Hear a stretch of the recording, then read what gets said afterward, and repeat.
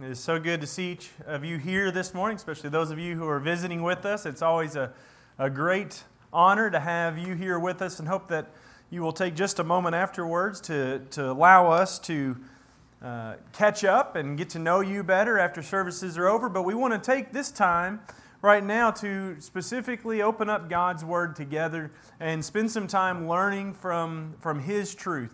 Now, this afternoon, hope to see you all back here, because we're going to spend some time looking at what God deserves versus what He oftentimes receives. And I'm excited to take some time to look at that topic. And for those of you that are visiting with us, we meet again at 2:30, and you are very much welcome to be back here with us.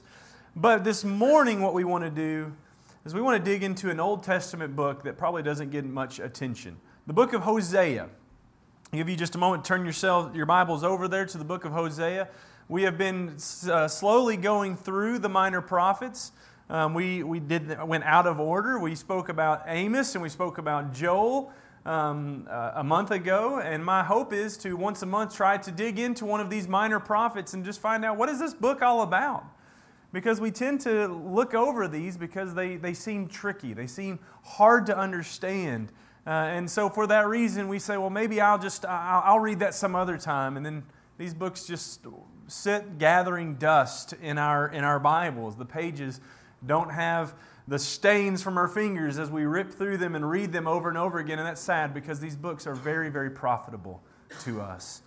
They describe a time in man's history when God had given great effort and great blessings to mankind, and mankind had not done much with that. In fact, they had rebelled against God, they had turned away from Him, and they were about to incur a judgment. There was a judgment day coming in this time. They didn't know when it was going to happen, but they were being told about this. They were being told about what God had done and how they were failing to have any sort of concern for that. And I think just starting right there, we can see that this is something that can be applicable to our day today. So the book of Hosea, I want to get into it this morning. It is a series of poems. A series of poems that were spoken by Hosea to the northern kingdom of Israel. And he's going to refer to them not by their name of Israel, but typically he's going to refer to them as Ephraim or as Jacob, hearkening back to the man in which they get their namesake from, the Jacob of Jacob and Esau, the son of Isaac. So he harkens back to that by calling that, and we don't really know a whole lot about who he is. Hosea is kind of a mysterious figure. Some have suggested he's a priest, because in the book of Hosea he does seem to care an awful lot about priestly things. But really we don't know much about him. Even his father, who's mentioned, Beeri, in verse 1, we don't really know a whole lot about him. He's a person that's kind of anonymous to us. But what he did do is he came and he spoke to Israel at a time when Amos had been speaking to Israel as well. But he approaches the message that is very similar message, but he approaches it very differently. If you remember our reading through Amos, Amos comes hard on Israel. He comes and he talks about all the terrible things they've done. Judgment is coming. Condemnation is coming. In fact, the whole book of Amos is devoted to that, save the last maybe 5 verses where he says, oh yeah, there will be some hope.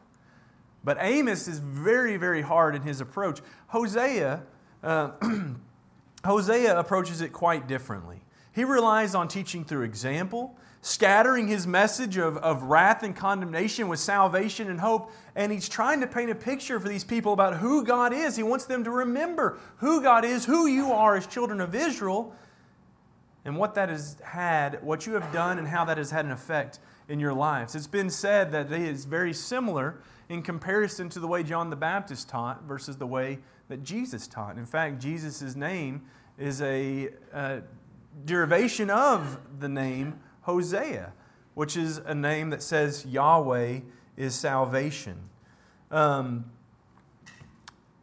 Whenever we get into the book, one thing that we're going to see is that is Hosea's concern.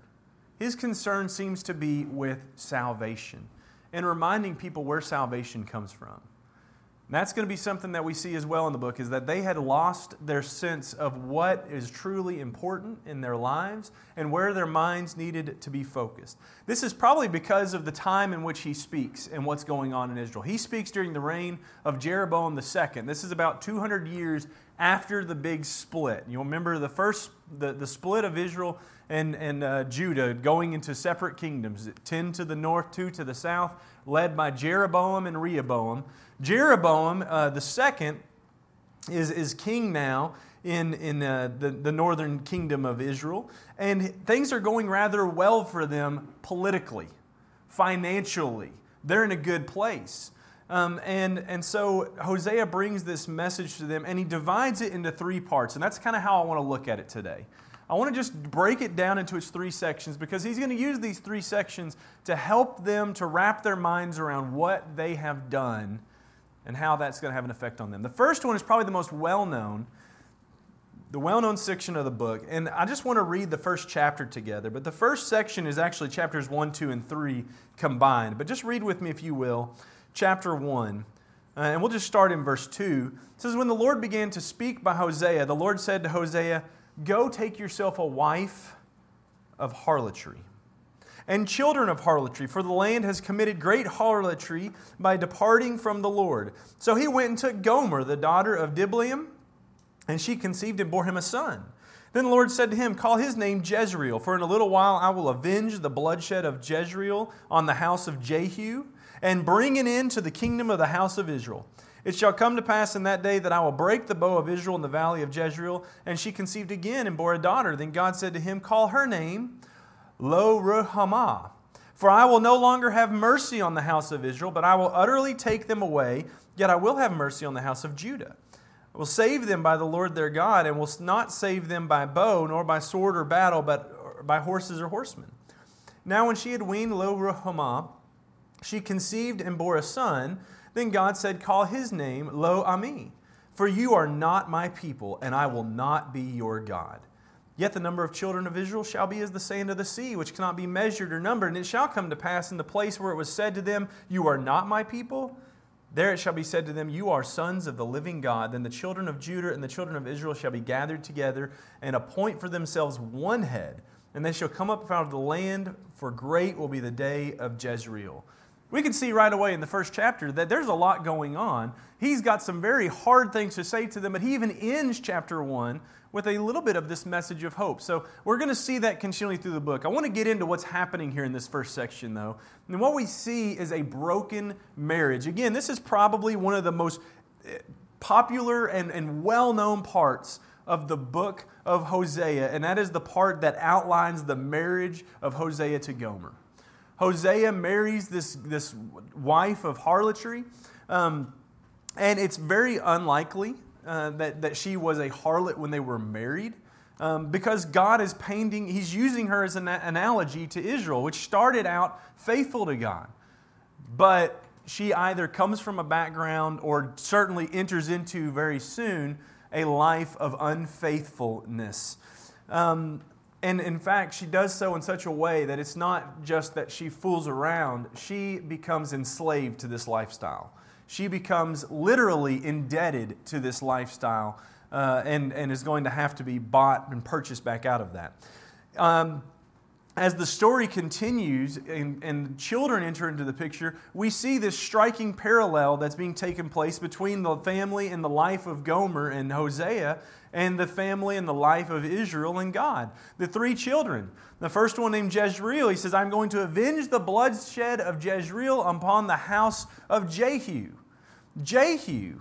And Jeroboam II is a descendant. This is his great-grandfather.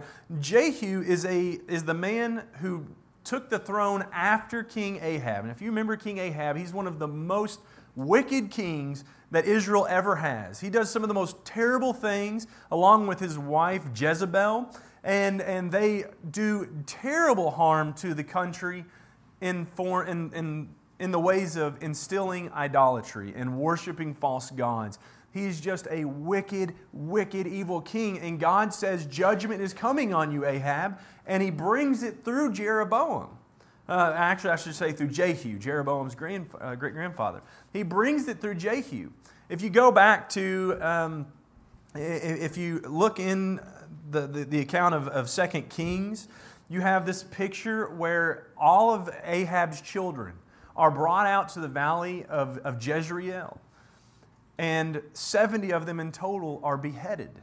And their heads are piled in two big piles.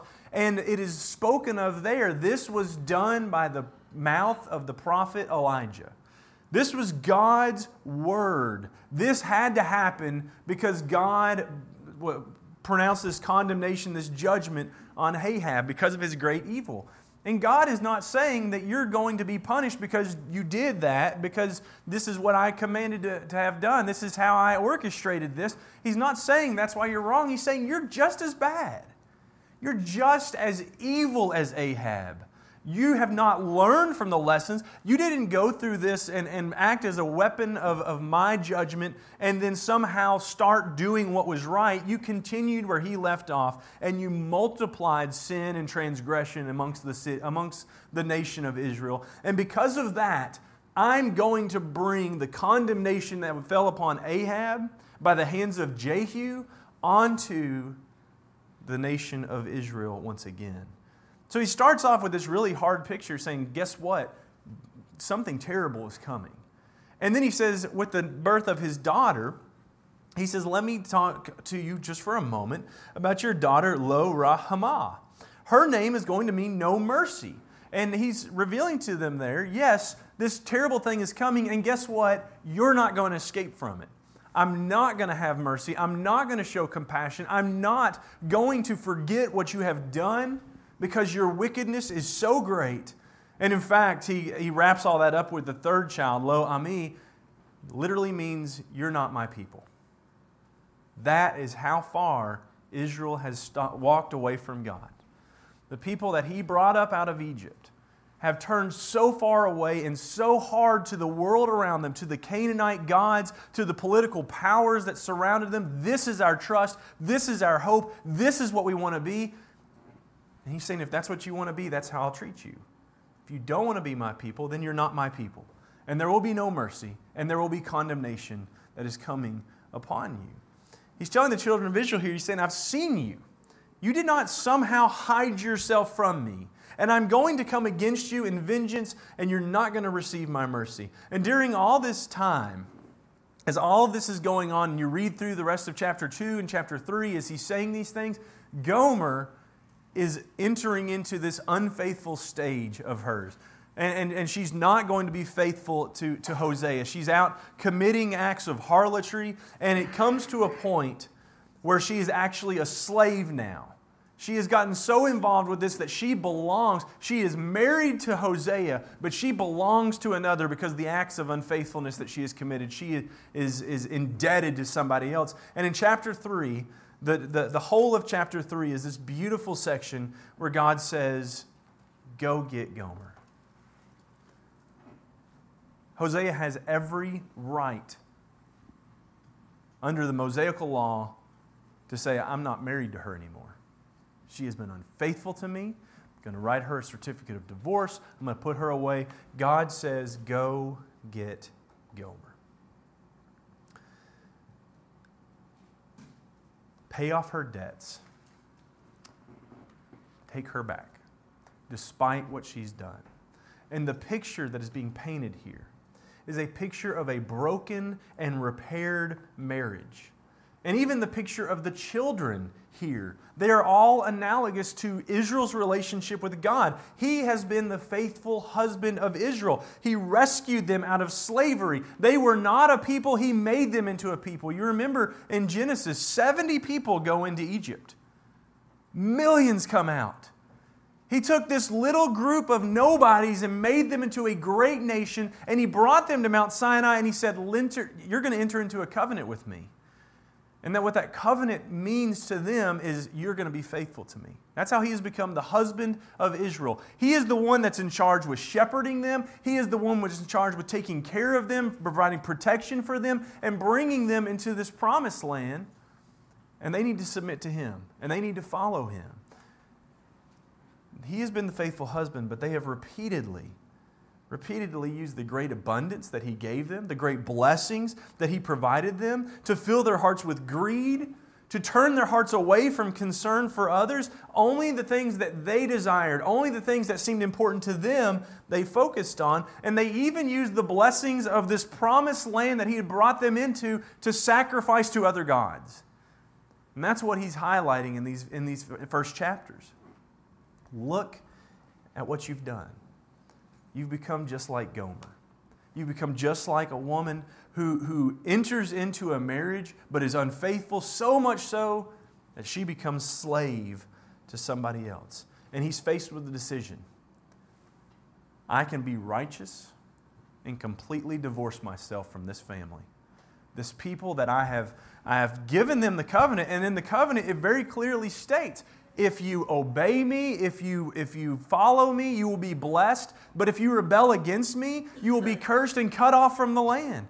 He says, I can be completely righteous in saying, you know what? You have rebelled and I'm done with you. Or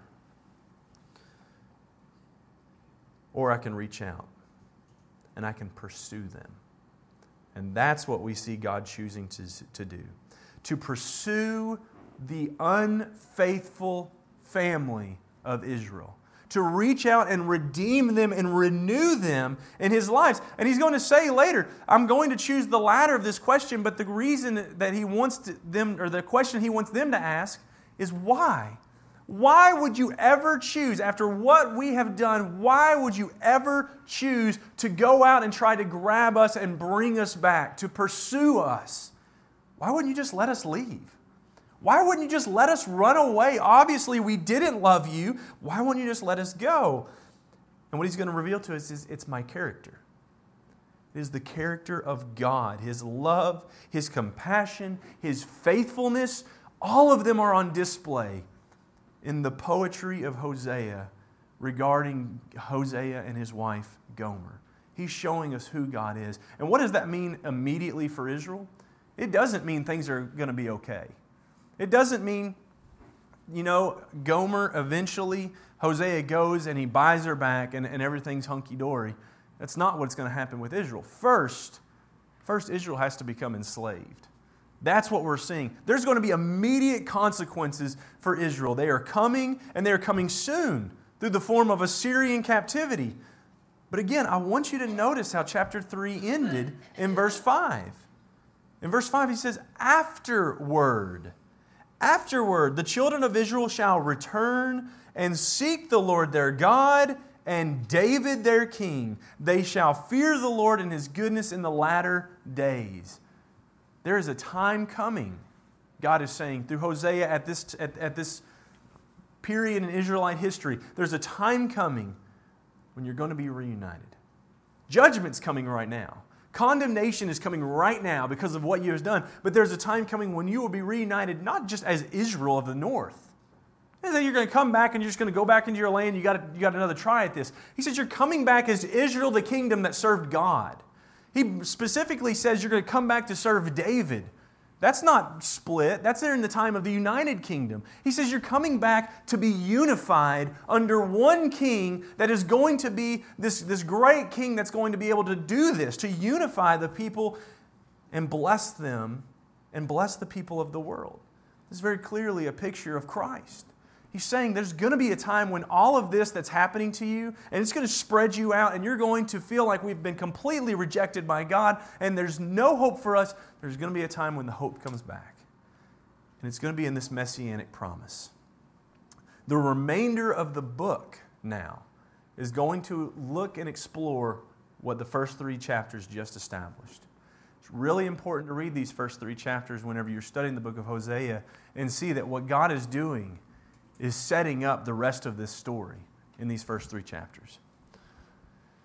He's going to look at the consequences of Israel's rebellion, and He's going to look at God's covenant love that is stronger than their sins.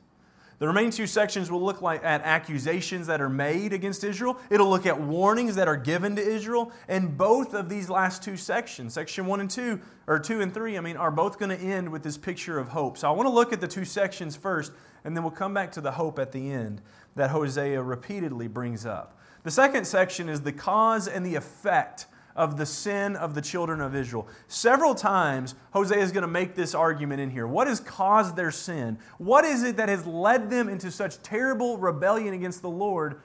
It's a lack of knowledge. This is what has led Israel to where they are today. Chapter 4, verse 1, "Hear the word of the Lord, you children of Israel, for the Lord brings a charge against the inhabitants of the land. There is no truth or mercy or knowledge of God in the land." He's going to say again in verse 6, "My people are destroyed for lack of knowledge. Because you have rejected knowledge, I also will reject you from being priest for me."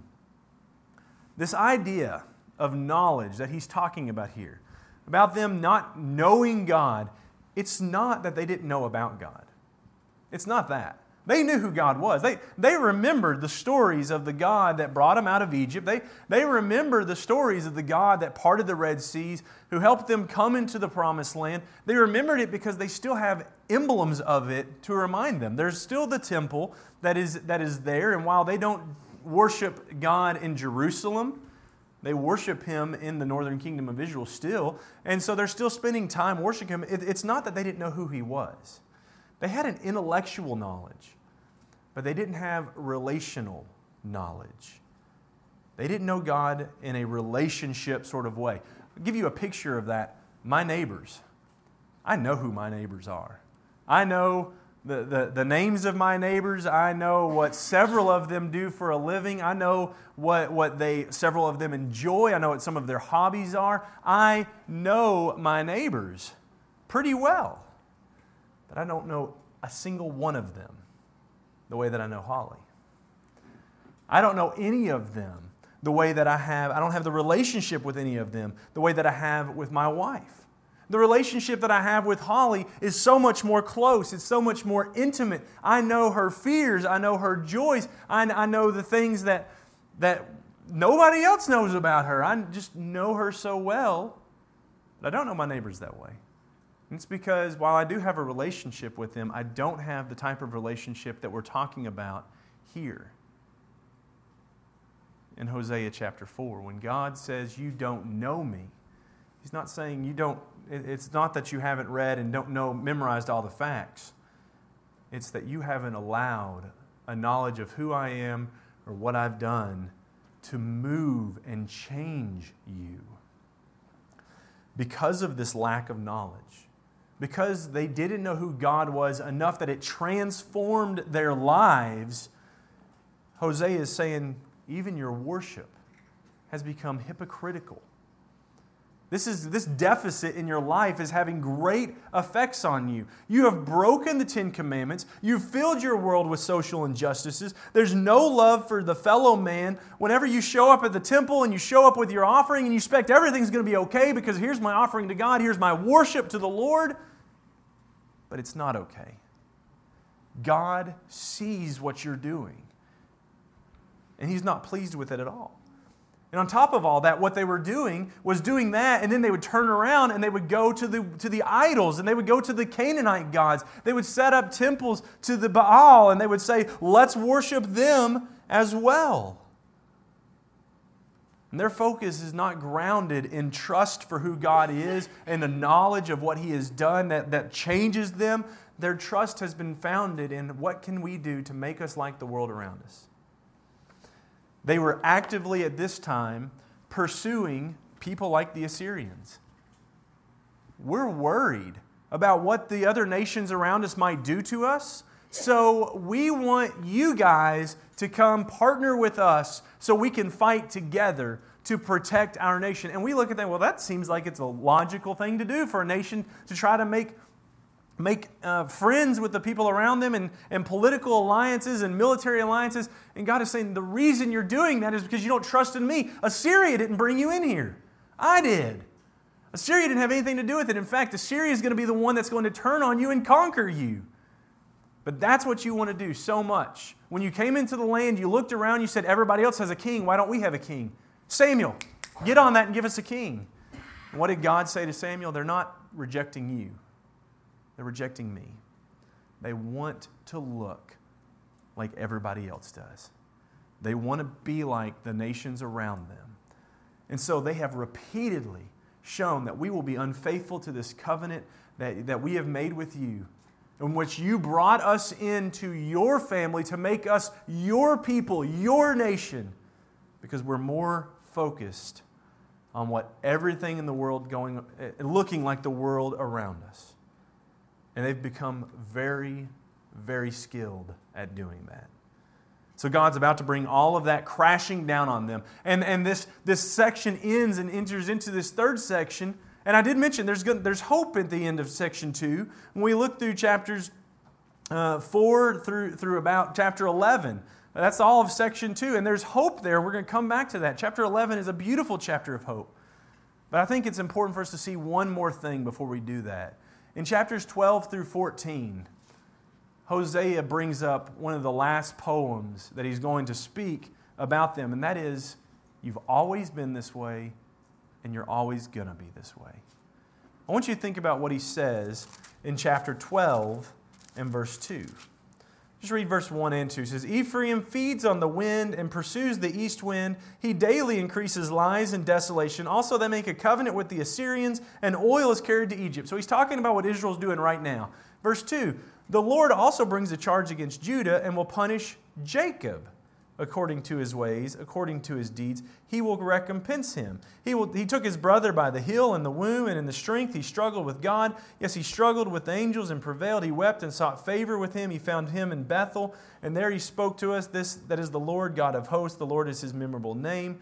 So you, by the help of your God, return, observe mercy and justice, and wait on your God continually. So he's calling them to turn away from what they're doing, but in doing that, he starts by saying, let me paint a picture for one of your ancestors. Do you remember Jacob?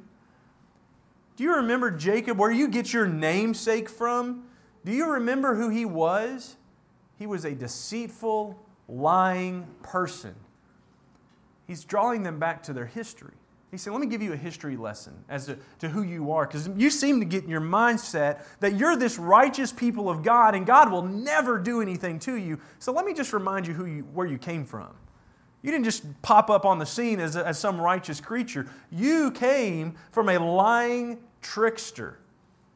And then in chapter 13, verses 4 through 6, he says, yet I am the Lord your God, ever since the land of Egypt. And you shall know no God but me, for there is no Savior beside me. I knew you in the wilderness, in the land of great drought. When they had pastures, they were filled, and their hearts was exalted. Therefore, they forgot me. Oh yeah, just in case you kind of put that whole thing about Jacob out of your mind. Do you remember when you came out of Egypt? Who brought you out? Who gave you all the abundance? And when you received it, when you got everything that you wanted, what did you do? Did you thank me? Did you worship me? Did you become faithful to me? No, you forgot me. You turned away from me. And in fact, in verses 9 through 11, he's going to bring up their desiring for a king. O Israel, you are destroyed, for your help is from me. I will be your king. Where is any other, that he may save you in all your cities, and your judges to whom you said, give me a king and princes? I gave you a king in my anger. I took him away in my wrath. Over and over again, Israel has chosen not to follow God. On what level? On every level. Before they were a people, as they were becoming a people, after they became a people, they have never. That's the point of what he's saying, is this is not a new problem for you guys. And it's not going to change. And so God's finally had enough, and he's going to do something about it. You have always been this unfaithful bunch of people, and you may think that you're righteous, and you may think that you're doing everything to please God, but you've truly never been righteous. That's what Hosea is bringing up to them. Now, sure, they've had their moments. From this family has come men like David. From this family has come men like Solomon. And they had moments in their lives where they were very, very righteous. A man after God's own heart. But even the most righteous among them showed to be unfaithful. Showed to look to their own desires over top of God's. And so we read these two sections reminding them of their history, And we begin to get this picture that this is all hopeless. Why would God do anything with this people? Again, it takes us right back to where we started. Why? Why would He care about this family? Why would He care to keep a promise that He made to Abraham that pretty much has been fulfilled, save one little part? You know what? Pick somebody else new and fulfill that last part through them, because this family is just shown that they are morally bankrupt. They are dysfunctional. And you can surely find somebody better than them. I want us to remember the beginning of the book. I told you, chapters 1 through 3 set the tone for everything that we read. Gomer, or Hosea, go get Gomer. Redeem her. God is going to rescue His people, and He is going to redeem them, and that's what the final two poems bring to us. Going back now to chapter 11, we're going to look at these two poems of hope in their entirety very quickly. The first one is a poem of the loving Father. It says in 11:1, "When Israel was a child, I loved him. And out of Egypt I called my son. So they called them, as they called them, so they went from them. They sacrificed to the Baals and burned incense to carved images. I taught Ephraim to walk, taking them by their arms, but they did not know that I healed them. I drew them with gentle cords with bands of love, and I was to them as those who take the yoke from their neck. I stooped and fed them. He shall not return to the land of Egypt, but the Assyrian shall be his king, because they refuse to repent. And the sword shall slash in the cities, devour his districts, and consume them because of their own counsel. My people are bent on backsliding from me. Though they call to the Most High, none at all exalt them. How can I give you up, Ephraim? How can I hand you over, Israel? How can I make you like Admah? How can I set you like Zeboim? My heart churns within me. My sympathy is stirred. I will not execute the fierceness of my anger. I will not again destroy Ephraim, for I am God and not man, the Holy One in your midst, and I will not come with terror. They shall walk after the Lord. He will roar like a lion when He roars. Then His son shall come trembling from the west. They shall come trembling like a bird from Egypt, like a dove from the land of Assyria, and I will let them dwell in the houses, says the Lord." So we have this poem of this loving Father, and it's incredible what He's doing for this son. He is not a father that is absent in his life. He says that I helped him to walk, and I fed him, and I wrapped gentle, loving arms around him. I removed his yoke, his burdens off of him. He was doing everything that he could to provide and love this son like no one can love a son. He's doing everything he can. And what's the son do? He repays him with evil. He rebels against him. And I want us to see that this has an effect on God. In Hosea chapter 11, verse 6, the first effect that we see is it makes him angry. He is filled with anger. He says, "He shall not return to the land of Egypt, but the Assyrian shall be his king because they refuse to repent. The sword shall slash, devour his cities, consume him." He's saying, I'm going to do something about this. There is judgment coming your way. But then notice in verse 8, "How can I give you up?" Do you see what's happening here to the very God that has brought them out of Egypt, that has done so many good things for them, and they're rebelling against Him? And we're here with the thought that we should be having going, why would you do this? Why would you even care? What's God thinking during all this? He's heartbroken and He's torn. He says, I'm filled with anger, and at the same time, I'm filled with love for my son. And I feel like I need to do something, but I want to redeem. I want to renew. That's the picture that we see. That's where they've driven God. That's where our sin drives God. Don't think that it doesn't have an effect. Don't think that it doesn't bother Him. We have to remember the heartbroken God does ultimately allow Assyria to conquer them, but not as an end of the picture sort of way. These won't be His final words. There is still hope, and that hope comes in chapter 14, and this hope for the future. There he says, O Israel, return to the Lord your God, for you have stumbled because of your iniquity. Take words with you and return to the Lord. Say to him, take away all iniquity. Receive us graciously, for we will offer the sacrifices of our lips. Assyria shall not save us. We will not ride on horses, nor will we say any more to the work of our hands, you are our God, for in you the fatherless finds mercy. I will heal their backsliding. I will love them freely. For my anger is turned away from him. I will be like the dew of Israel. He shall grow like the lily and lengthen his roots like Lebanon. His branches shall spread. His beauty shall be like an olive tree, and his fragrance like Lebanon. Those who dwell under his shadow shall return. They shall be revived like grain and grow like a vine. Their scent shall be like the wine of Lebanon. Ephraim shall say, what have I to do any more with idols? I have heard and observed him. I am like a green cypress tree. Your fruit is found in me. I want to stop right there. So what we see is Hosea calling them to repentance. He calls them to repentance and calls them to say, we're not going to trust in Assyria. We're not going to build idols anymore. Wow. We're not going to do these things. That's not going to define us as being a rebellious son anymore. And even though he calls them to do that, we see in his attitude, he doesn't expect them to actually do that. Why? Because some things never change. He's already illustrated that. You've always been this people. You're going to continue to be. And so they're going to face consequences. Assyria is going to come in. That's going to happen. But did you see what he said in verse 4? 14:4, I will heal their backsliding. I will love them freely.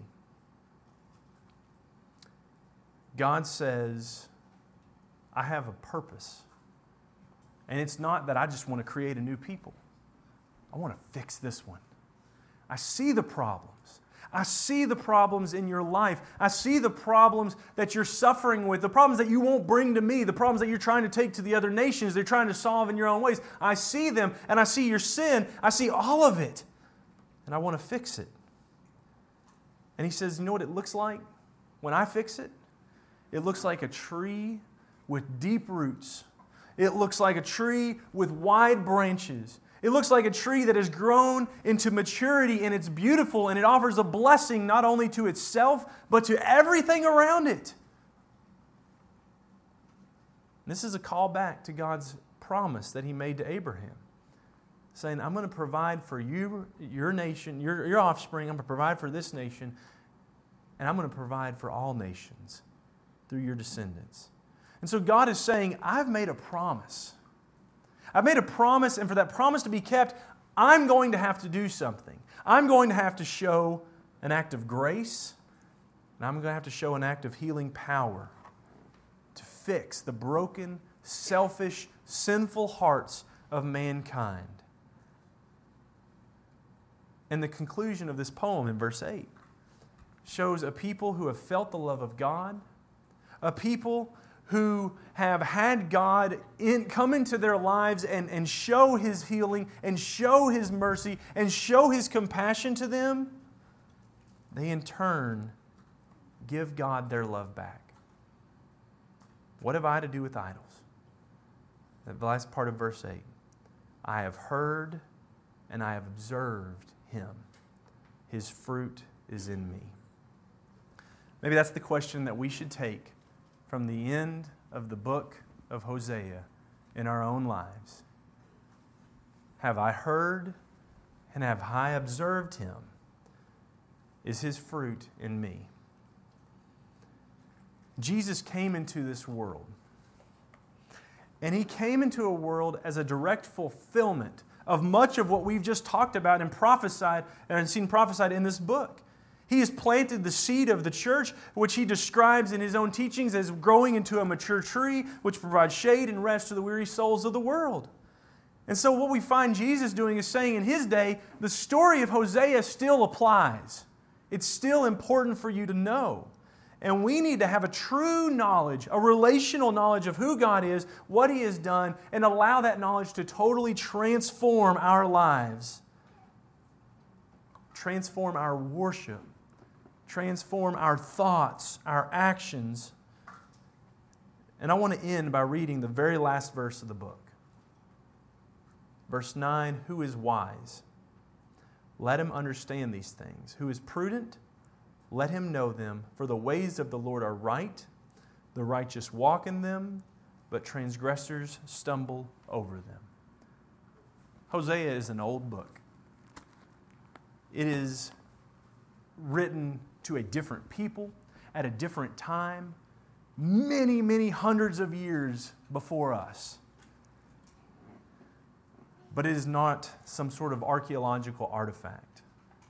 It is the living, breathing Word of God that has the ability to pierce to the joint and marrow of our souls. And in reading it today, one thing that I hope has been revealed to us is the God that we serve and His character illustrate His love for us, illustrate His desire to heal us, and illustrate His commitment to holiness, even in bringing His wrath upon us. It reminds us that God should and will bring justice upon the evil that human commits, but His ultimate goal is to save. His ultimate goal is to heal. And my question for you this morning is, would you be a part of that people? Would you be a part of the people who have been healed by God? A part of the people who have entered into a covenant with Him to belong to Him? And if you are today, are you a little bit like Israel, trying to look at the world around you and try to solve all of our problems by mimicking their actions? God sees us, and God can fix us if only we will come to Him in obedience. If we can help you with that this morning, won't you please let it be known? Come forward as we stand and as we sing.